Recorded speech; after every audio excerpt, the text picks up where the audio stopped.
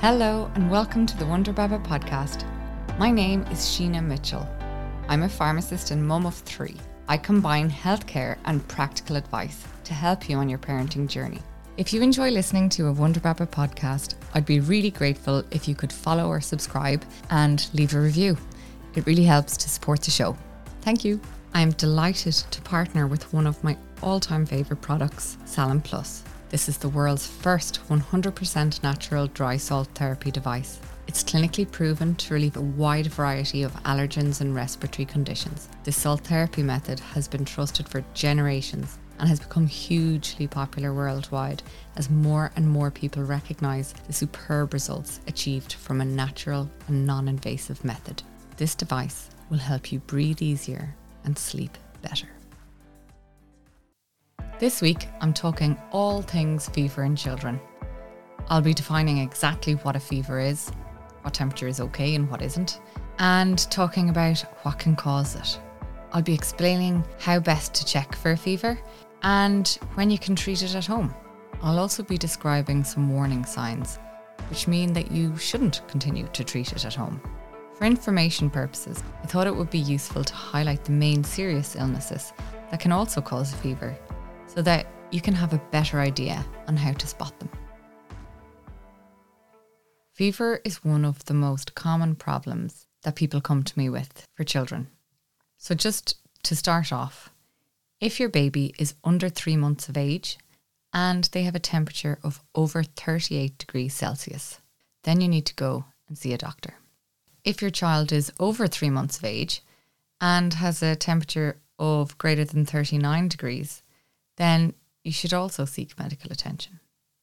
Other than that, if your child has a high fever and any other signs and symptoms of illness, it's a good idea to get them checked out. I'll talk more about the warning signs, which require urgent medical attention, in a minute. If your child's fever lasts longer than 5 days, then you need to go back to the doctor. There is one exception, of course, and that is after vaccines.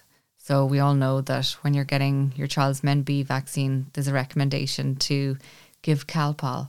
And that's because it's really quite common for children to suffer a high fever post-vaccination. So if your child has just had a vaccine and seems to be doing well, other than the kind of fever and a bit of crankiness after the vaccine, then that's absolutely fine. So what causes fever? Fever is mostly caused by viral illness. And these are all usually self-limiting, meaning that they go away by themselves. But they can also be bacterial. So I'd like today to talk about when it's okay to treat it at home and when it's not. There's one thing that I just want to say before I start, and I can't say it enough times in this episode. If you're in any doubt, seek medical attention. No one will ever judge you for having your child's best interests at heart. You know your child better than anybody else, and you know when there's something wrong. The first thing we need to do is take your child's temperature. So what's the best way to do that? Well, first of all, don't do it when they're just after getting out of the bath or if they are wrapped up in really warm, snuggly clothes, because you might get a false reading. If your child's under 4 weeks of age, there's really only one type of thermometer you should be using, and that's an electronic thermometer. So just the little ones that you can pick up in the pharmacy, and I'll pop a link to one online that we have at wonderbaba.ie. This is placed in your child's armpit, or what's otherwise known as the axilla. A nice way to do this is if your child is a little baby and they're lying down on a changing table or something, you can just lift their arm up and pop the reading end of the thermometer right in under the armpit, and then gently pull their arm back down against their body so that it's snugly against their body so that you can get an accurate reading. Remember, it will need to be held there for about 10 to 15 seconds depending on the brand, and some will beep at you when the reading is complete. For a child aged 4 weeks to 5 years, you have a couple of options. So you can use an electronic thermometer under the arm, just like I discussed there, or you can use an infrared tympanic thermometer. So that's basically an infrared ear thermometer like the Braun Thermoscan. I like the Braun Thermoscan 7 because it's got cute little faces on it that light up in green, amber or red, telling you when to act or just kind of alerting you to the fever, which can be very useful in the middle of the night when you can't think straight because you've been woken for the 20th time in 2 hours. Again, I'll put a link to that in the show notes.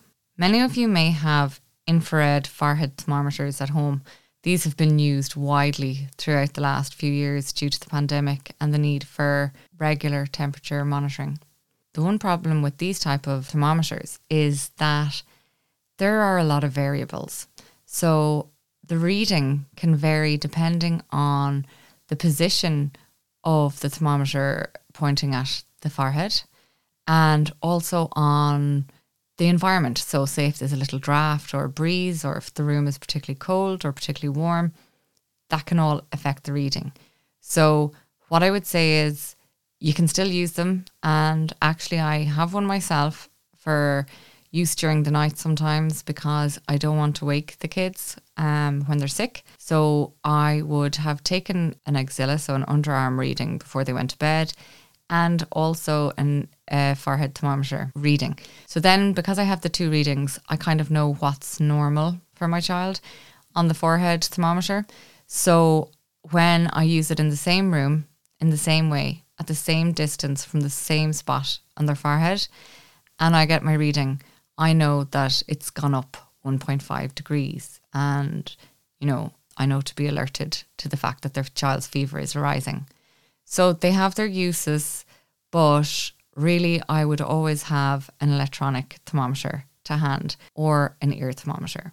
An ear thermometer can be a bit easier, like the Braun thermoscan, because it is non-invasive. So you're just literally popping it into the ear. The problem with the ear thermometers is that there's some evidence to suggest they're not as reliable as an electronic thermometer, and that is because people don't always fit them into the ear correctly. So make sure you have a good read of the instructions. But they are an acceptable way to measure according to the guidelines. So just bear that in mind. Make sure you're using them properly. Make sure you're changing the probe covers regularly. Okay, so we'll fly straight into warning symptoms to start. And these are general ones. So if your child has a fever and any of the following symptoms, you need to seek urgent medical attention. So if your child's colouring is a little bit off, if their skin is pale, mottled or a little bit blue, this can especially be seen around the lips or tongue. If your child isn't responding to you in the way they normally do, like when you call their name or tickle them or try and make them laugh and they're not responding in the normal way, that's something to keep an eye out for. If you can't wake your child, or if you can wake them but they don't stay awake for very long once you've roused them, that's something else that needs medical attention. If your child is just crying continuously, particularly if they have a weak or high-pitched cry. If your child has a bulging fontanelle, so that's the little soft spot on the top of their head. If your child is grunting or breathing faster than normal. When they're breathing, they can also start to draw their chest in a lot, so it just doesn't look like they normally breathe. It's also a good idea to check their skin elasticity. The way you do this is on their hand, maybe take a little gentle pinch of skin and then let go and see, does it return to normal position quickly? If it doesn't, it may be due to dehydration. Dehydration is one of the serious illnesses that I'm going to flag for you today. I will highlight lots more now over the next few minutes. So for dehydration, obviously we've got that skin elasticity test. Another useful one is, sounds very technical, but actually it's not, capillary refill time. So this is something that is very easily done at home. You take one of your child's hands and you take one of their fingers, and at the very top you squeeze gently where the nail bed is and the opposite side with your finger and thumb. And then you press down on it, and when you release, it's white, and that's normal. But it should go back to a normal pink healthy colour within 3 seconds. So if that's not happening, it's an indicator that your child may be unwell. Another thing to keep an eye out for is an absence of tears when crying, and also sunken eyes or a dry mouth. There may also be a change in how frequent your child urinates. So that's something to watch for, and it's obviously easier to do if your child is still in nappies. So the next condition, which fever often accompanies, which is serious, is meningitis. If you haven't had a chance to listen to the episode that was released, not the last one, but the one before, it was called Please Listen and Act for Meningitis. And that was with the lovely Siobhan, and she was talking about the loss of her daughter Ava through meningitis. It just really hit home with me how serious a condition it is and how important it is to act really, really quickly. A lot of people will associate the word meningitis with a rash that doesn't fade when you hold it under a glass, and that's called a non-blanching rash. And absolutely that can be present in meningitis and is associated with sepsis. But it's important to know that it is not always present. So it is one of many potential symptoms. Siobhan described the rapid deterioration of Ava's health. That is probably the biggest warning sign. So if your child is unwell and quickly getting worse and nothing is helping, then you need to seek medical attention. Other common symptoms of meningitis include neck stiffness and a bulging fontanelle. So these are all things that you're just considering when your child has a fever. If your child has any seizures at all, then you need to seek medical attention. Another condition which can have an associated fever is pneumonia. Keep an eye out for symptoms like crackling sound in the chest. If your child is breathing particularly fast or drawing their chest in. Again, if their skin is kind of blue or purpley in colour, especially around the lips, mouth, earlobes and even fingernails. Any of these symptoms combined with a fever can sometimes indicate pneumonia. Now, obviously, this isn't a diagnosis. This is just useful information so that you can get a better picture of what's going on with your child. It's also no harm to look out for septic arthritis or osteomyelitis. So these would be indicated with the presence of a fever and also the swelling of any limb or joint. So if your child is not using one of their arms and legs like they normally would, if they're not bearing weight, then it's just important to get them checked out. Only 2 more here, I promise. And then we'll move on to the treatment of fever. But next up is Kawasaki disease. So this causes a rash and cracking of the lips and also a swollen or bumpy tongue. If you Google strawberry tongue, that's how it's described. You'll see what I mean. Also, if your child gets any rash or swelling of their hands or feet, that can also be an indication. And finally, sometimes you can get a bacterial urinary tract infection. So if your child has a fever and you notice they're going to the toilet more often than normal, so more frequent wet nappies or more trips to the loo, or so if they are toilet trained and all of a sudden they're wetting the bed and not feeling well, that could also be an indication of a UTI. Equally, things like painful urination, which can be hard to tell in a baby or a young toddler who can't verbalise it, but I suppose, distress or tears on the toilet or when going to the toilet if your baby's still in a nappy is a good indication of that. Also, a decrease in fluid intake and dark or cloudy urine. Okay, you'll all be very glad to hear that is all of the main scary diseases covered. You're at home and there's none of those warning signs and you're happy that your child just has a little bit of a bug and they're not younger than 3 months old and there's nothing that's making you overly concerned. Your gut instinct is saying, okay, I think I can deal with this. So the treatment then at home would be not to overdress them.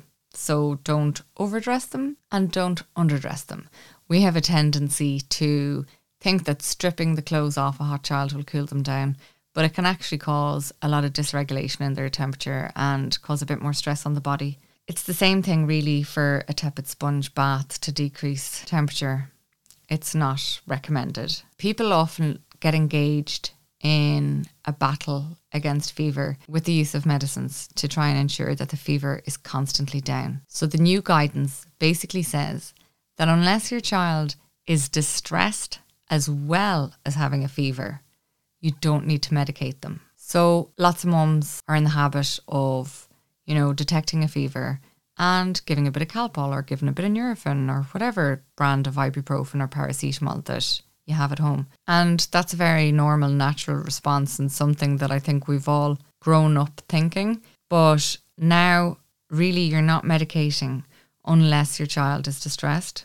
If your child becomes distressed, you would give one or other of the paracetamol or ibuprofen to start off. So paracetamol is what's in Calpol, and ibuprofen is what's in Nurofen. So I'm just going to use the common brand names for now to make it a little bit less complicated. If you need to start off giving your child medication, I usually, in my house, start with Calpol. And the reason I choose Calpol over Nurofen as first-line treatment is that Calpol can be a little bit easier on their tummies, but really it doesn't make much difference which you use first. Your child has fever, they're distressed, you give the recommended dose of Calpol. And if, say, an hour later, your child is still distressed and the Calpol hasn't worked on its own, then yes, you can indeed give a dose of Nurofen. There's a lot of conversation about, can I give Calpol and Nurofen together? And the simple answer is yes, you can. But don't do it routinely. Give one a chance to work first before deciding that your child needs more treatment, and then add in the Nurofen. So you're basically alternating these medicines and overlapping them where necessary to ensure that your child is not distressed with their fever. Remember, with Calpol, it's a 4-time daily dosing schedule, so it's given every 4 to 6 hours. And for Nurofen, it is a 3 times daily dosing. So 3 doses in 24 hours, which is every 6 to 8 hours apart. Always read the leaflet. I know it sounds silly, but even myself and my husband, both pharmacists, because we have 3 different age kids, we are always looking at the bottle for the dose before we give it, just to confirm that we're giving the right dose to the right person. It's amazing what you'll do in the middle of the night. We've all been there. Plenty of times I've been woken up and, you're half awake. So it's always good to practice an extra check. If you're happy to keep your child at home and treat their fever there, then just remember to make sure to keep giving them regular fluids. So if you're breastfeeding, breast milk is the best thing for them. And if you're bottle feeding, or if your child is older, then just continue on their normal drinking pattern, but just offer little and often if they're inclined not to take it. This is probably the only time I will tell you to get out of your bed in the middle of a night for your child. But I would say when your child has a fever and is unwell, it is important to get up during the night to check on them. I would kind of set an alarm to kind of get up a couple of times, maybe every 2 or 3 hours, whatever. Take turns, battle it out. If you're on your own, just, think of the coffee the next morning. Just because you're awake, you don't have to wake your baby or your child.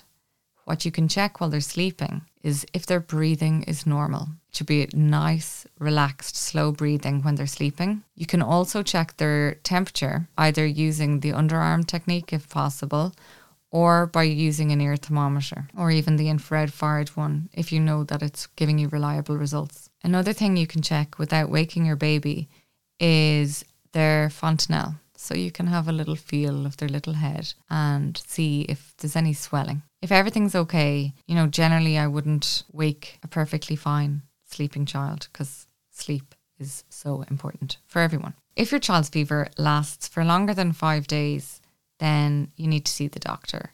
Or if you have a fever with other symptoms, obviously you need to see a doctor.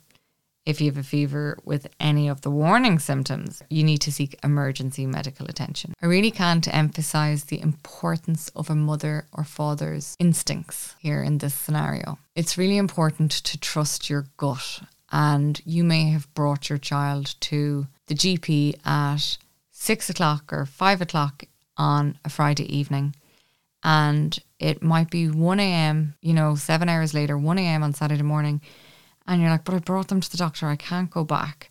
If you feel like your child is getting worse or you're still concerned, act, go. No one is going to judge you for getting your child checked out. In fact, it's really, really important to do so. In a reassuring tone, I'd just like to say that most fevers are self-limiting and caused by viral illness. But at least now you know how to recognise the serious signs and symptoms. I don't think I need to say this episode is not a substitute for individual medical advice. It's more just to empower and reassure parents with information. I also have a written article about how to manage a child's temperature. So I'll pop that up on the socials during the week as well. If you want a little reference guide in the middle of the night and you don't want to be listening to my voice, which is extremely understandable. Why do you think I'm talking to myself in my garage? The kids have kicked me out. Anyway, Thank you so much for listening today. I hope you found it helpful. If you enjoy listening to a Wonder Baba podcast, I'd be really grateful if you could follow or subscribe and leave a review. It really helps to support the show. Thank you.